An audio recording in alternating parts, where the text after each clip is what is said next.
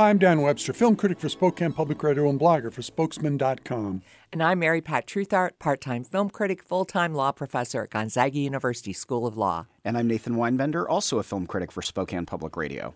And welcome to Movies 101, that show composed of a trio of characters, each of whom has at least one thing in common. We're all confirmed movie fans. And speaking of characters, the two that we'll be addressing during this show couldn't be more different. Yet each, in his own way, is uniquely his own man. And especially in this gender-conscious era, I do mean man. The first is Paul Hunham, a demanding prep school teacher played by Paul Giamatti in Alexander Payne's film The Holdovers. The second is the unnamed protagonist of David Fincher's Netflix offering, The Killer. Let's begin by heading back to the halls of an elite New England prep school circa the Christmas holidays of 1970. We've seen Paul Giamatti play a variety of characters over the years, but unlike any number of skilled actors, he brings much the same energy to each role. In playing Paul Hunham, a teacher of ancient history who expects more of his students than he typically gets, Giamatti shows signs of characters he's played in everything from Sideways to the Showtime series Billions. Impatience, insecurity masked by arrogance, and ultimately the kind of vulnerability involving obligatory life lessons. The conceit of Alexander Payne's film, written by David Hemmingson but suggested by the 1935 French film Merluce, is that Hunham is required to stay at school over the holidays and shepherd a few students, the holdovers of the film's title, who for various reasons have nowhere else to go. One of the students is Angus Tully, played by newcomer Dominic Sessa, whose belligerence initially sets him up for conflict with Hunham. But similar to past teacher-student films, Dead Poet Society comes to mind, both emotional turbulence and eventual maturation are on the menu for both. In the end, The Holdovers offers no real surprises, but the performances, by Giamatti and Sessa for sure, but also Divine Joy Randolph as the school's no-nonsense kitchen manager, give Payne's film the kind of lift that feels perfectly fitting. Well, we don't know where this Barton school is located, but we suspect it's in the Northeast because of the weather and because of the close proximity to Boston, which figures into the plot line later. But I thought this was handled extremely well because you don't know what direction it's going to go in initially. We know in The Holdovers that by a twist of fate, Paul Giamatti's character, Paul Hunham, is forced to remain at the school with these 5 kids and a congenial janitor and the woman who's sort of the house mother cook figure. And we'll talk about each of those people in more detail later. So I thought this could go in the direction of The Breakfast Club because to me, it felt as though there was such an odd collection of holdover kids. And so that's what I fully expected to happen. But no, in short order, 4 of the kids are swept away to a Tony ski resort somewhere, leaving only one behind, as Dan has indicated. So there's the holdover of the holdovers. And a lot of action happens in the halls of this school. We know that there's going to be some relationship formed among these various characters, but we're not exactly sure how that's going to play out. And indeed, this gives Paul Giamatti a showcase for all of his talents. And if you liked him in Sideways, I don't know what to think about this performance compared to that one, because I think in The Holdovers, you can't really like this guy because he seems to have some obliviousness about what's happening in the world. And at first we think that he's impervious to other people's criticism or commentary. But he knows well that the boys have always made fun of him. He knows well that he's the odd one out. And we do, over the course of the film, start to feel more for him. I would say that the real breakout performance here really is Dominic Sessa, who I'm not familiar with. I think he's a relative newbie. And I think he's a little older than the student group of 70s era students would have been. But The Holdovers does manage to capture some of the vibe of that time period when I was actually in high school. And the performances are what ultimately saved this. I do want to give a super shout out to Divine Joy Randolph because she was just superb. And you know, she is working at the school. Her son was formerly a student at the school. He was the only black student in the class. and he has been killed in Vietnam. And that's sort of an aura that hangs over the entire course of events that takes place. Yeah, this is almost a Vietnam movie because all of these kids, these young men who are mostly from well-off families, they've kind of been sent here. At least the Dominic Sessa character has been sent here because he's been kicked out of a bunch of other schools, and he realizes that he only has one more strike until he's basically going to be sent off to potentially go to the war. And so that does hang over the whole movie. And you mentioned that the Holdovers captures the vibe of the time. I wasn't there, so I can't corroborate, but you can. And I can say, though, that it also captures the vibe of American films at that time. I mean, even the style of this movie, the way that it's shot. The intentional style, yes. Absolutely. It's got sort of the warm film grain and the muted color palette. And there's even a couple of dramatic snap zooms that the camera does. At the very beginning, the old style MPAA. Yes, the ratings card comes up. And, you know, it looks and feels like a movie that 50 years ago Paul Mazursky might have made or Hal Ashby might have made. And in fact, the soundtrack here, which is really good, has a, I think, deliberate call out to the Cat Stevens soundtrack from Harold and Maude. I think you're supposed to think about that. And I was also thinking about, just as I watched this movie, because it is warm and human in all those ways that you described, I was thinking about the ways in which Alexander Payne has developed as a storyteller over the years, because you think back to his earliest films like Citizen Ruth or Election, and even parts of Sideways. I mean, his films were so caustic in a lot of ways. And I think that he almost had derision for his characters, especially in those first two movies. Citizen Ruth in particular. I mean, Citizen Ruth is pretty much, you know, everyone in it is, you know, up to no good. And there are some notes of cynicism in the Holdovers, and I think that's just indicative of the time and place in which it's set. But for the most part, this is a really kind of welcoming film in so many ways that I don't think I would expect from Payne based on, you know, the first half of his filmography up to this point. I also have to agree with you, Dan, that I was a little bit disappointed that this did follow such a predictable arc, because the characters aren't predictable in this movie, but the story is.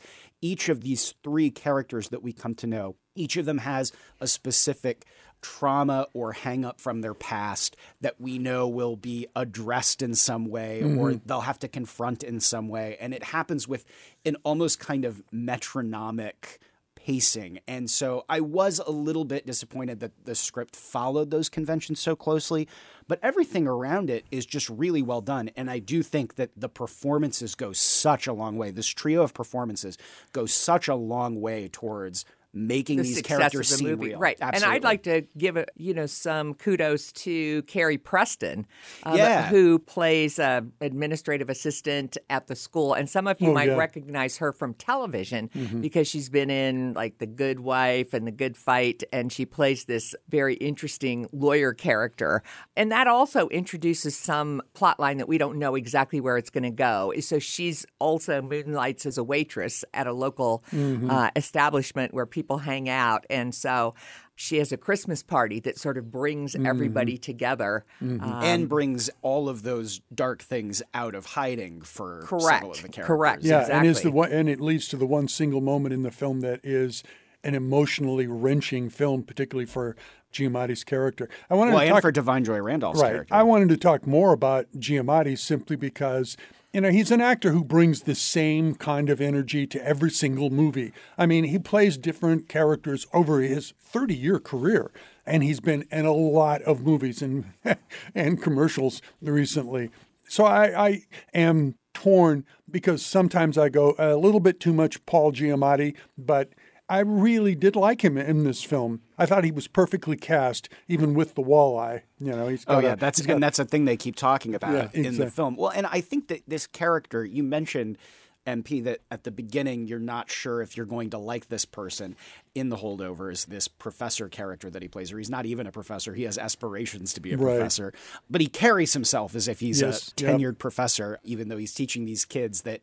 And he probably should have been. Maybe. We do find out things about him, of course, that make us question, where his career path would took have a gone. turn. Yes. But, at the beginning of the movie, we're introduced to him handing out these essays where it's just all the grades are D-, C-, F, F+, F-, except for the one B-, kid. yeah. And so we're introduced to him in that way. And then we do kind of the layers start to come off, and we do start to understand where he's coming from and that he is a really sad person. These are all sad characters, but they kind of find one of those found families in a way. The one thing I wanted to point out about the difference between the Holdovers as it is now and the movies of 50 years ago is the Divine Joy Randolph character is an important part of this film. She would have been just a side feature. Probably, almost. Yes. It would have been about the two men. Exactly, and that would have been it. Exactly. Yes. But she is an honest, She's and, great. and I character. would bring up, and maybe this isn't an apt comparison, but this is where my mind goes.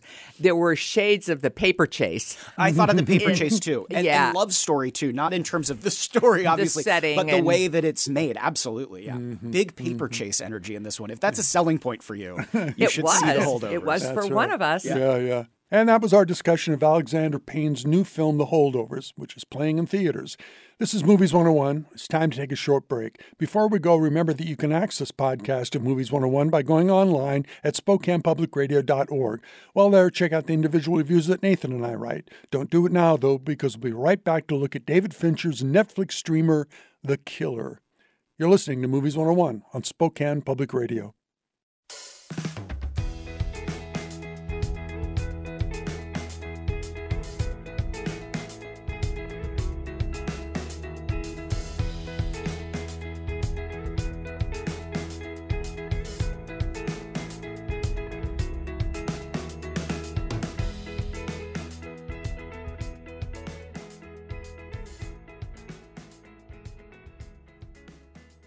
And we're back. This is Movies 101, and I'm your host, Dan Webster.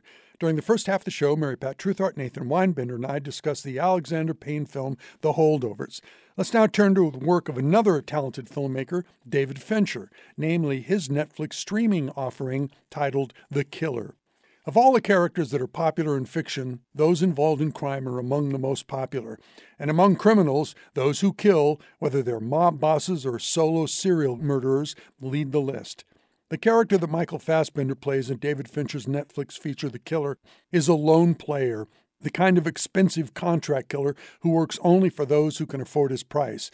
But though most of the film is Fassbender, known only as The Killer, narrating his life/vocational rules, what we and he come to discover is that some rules are best ignored. This occurs when a murder-for-hire mission goes wrong, and suddenly our protagonist himself becomes a target.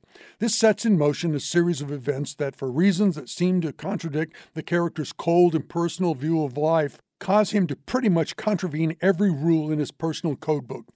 Fincher is a first-class filmmaker, his resume including everything from an Alien franchise effort to the Facebook study The Social Network, and to his crime studies from Seven to Zodiac rank among the best of the genre. The Killer, which is adapted from a French graphic novel, is second-rate Fincher, equating more to a Jim Thompson-like entertainment than anything of actual redeeming value. But his work is slick, as always, and Fassbender, especially when he's in his intense mood, is never less than interesting to watch. Well, I would not consider an evocation of the name Jim Thompson to be a bad thing. If anything, that would make me more interested in a crime movie. And this film, The Killer, does have sort of the lean simplicity of something like a Jim Thompson novel. Although the plot, as it were, does have some complications that I was not really able to follow because he's hopping all over the place. And I'm not totally sure how all of the people he encounters, because there are all these characters that kind of have one scene and then exit stage left, usually because they die. The brute. Yeah, I'm not totally sure how they all connect, but I don't know if it matters. And I was watching this thinking,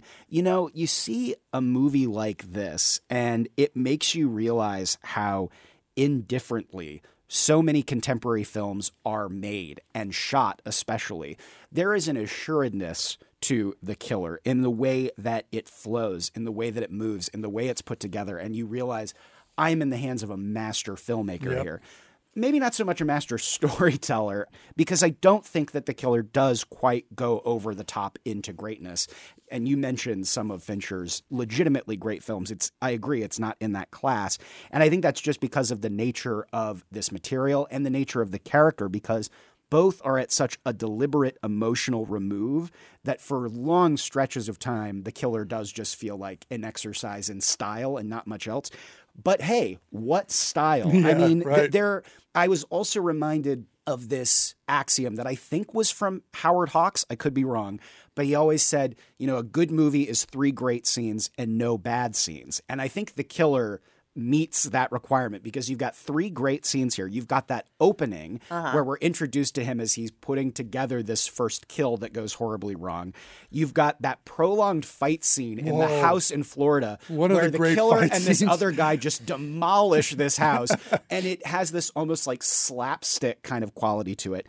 And then the confrontation with the great Tilda Swinton near the end of the film in the restaurant, where just the iciness of that scene is it's just such a great little kind of aperitif. Or what is it that you have at the end of the meal? A sorbet, I guess, after this kind of heavy material. So I had a good time with this. I think we can maybe talk a little bit more about Fassbender and maybe even about some of the dark humor that goes throughout the Killer. But I had a good time. Did not work for me. Okay. I mean, I loved at one point he says WWJWBD, and I'm like, what is that? And he says, what would John Wilkes Booth do? And I was like, whoa, that was a good one. Yeah. The thing that I thought was a little too cutesy is, he has all of these different identities, right, and he takes them from like earlier sitcoms. Right. He's both Felix Unger and Oscar Madison. Yes, he is. Yeah. Right, or he's Richie Cunningham or Howard Cunningham, etc. And I thought that was a little too cutesy. But I appreciated the rollout of the killer because he is this sort of enigma. Nameless. And to do that job, if it is a job, I guess so, you would have to have like a steeliness at your core that most of us just don't have. But we find out later that there is something that penetrates his steeliness. And that's the great contradiction. That's the thing that I really appreciate probably most about the storytelling in The Killer is that the character is a study in contradictions. I mean, here is this guy who narrates the entire film. I think I pointed that out. He's talking to himself. Yeah, it's his thoughts. And basically these are the rules of this job. Don't ever get involved. Don't ever make it personal. Don't ever show mercy, blah, blah, blah. And he breaks every single one of those rules. And as we come to find out, as Mary Pat was alluding to, the whole thing is set up for him to wreak revenge because these people have done something to him that made it very personal. And so I think one example is after that great fight scene, he could have made everything so much easier just by shooting a dog.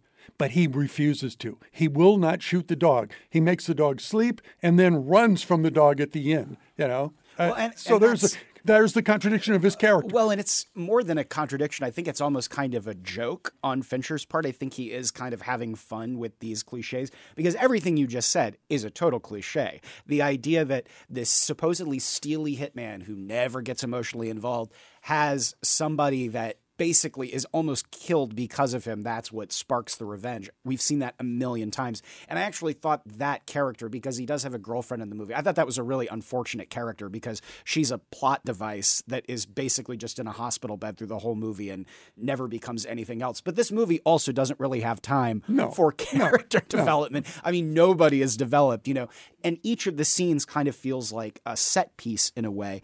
I was reading online, I saw a lot of people talking about the killer. They were complaining about all the quote unquote product placement because we see him eating at McDonald's and he's ordering stuff on Amazon and picking them up at the Amazon lockers. And he's even kind of hiding out in an abandoned WeWork space. But I kind of liked that. I did too. And if it is just shameless product placement, it actually kind of works here because it grounds what could be a very ridiculous, almost fantastical story in our everyday contemporary life. real world. Yeah. And also, the thing I liked best about The Killer were the scenes about the minutia of being this kind of person because it's about, this is what I eat. This is how I exercise. This is the music I listen to. And he's constantly listening to the Smiths. The Smiths are another character for over sure. This movie. And that's kind of a funny contradiction in a way because the Smiths is, like the saddest emo music you could listen to. And he's this steely contract killer.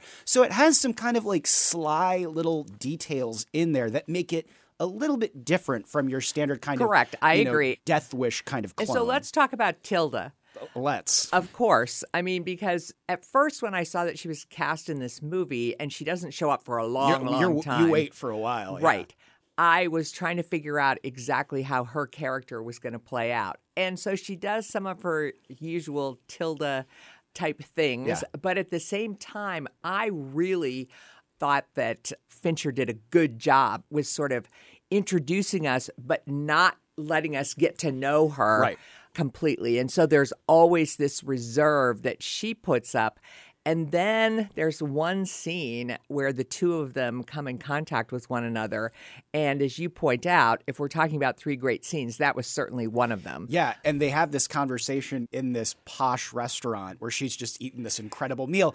But it's basically a monologue because he doesn't say anything. He's just she's staring to a at brick her. wall, and she's, telling him these jokes and all of these, and aphorisms. she decides to have a whiskey flight, which is exactly the appropriate reaction. That's what I would do if a killer was sitting across the table from me. Might as well. Right. Knowing what happens her next. monologue is almost the same kind of thing that the killer does all the way through.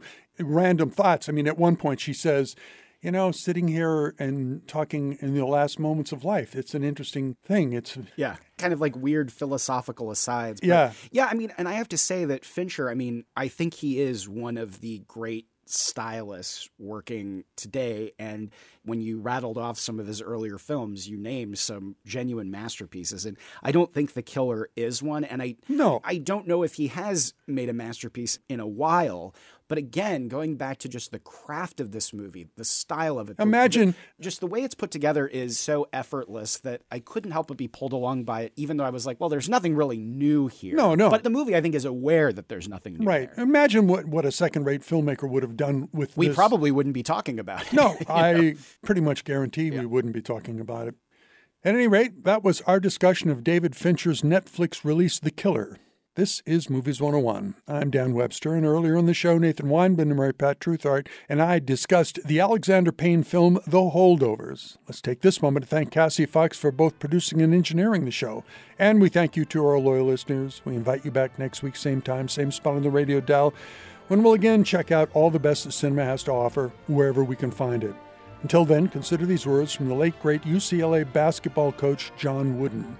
Be more concerned with your character than your reputation, because your character is what you really are, while your reputation is merely what others think you are. You're listening to Movies 101 on Spokane Public Radio.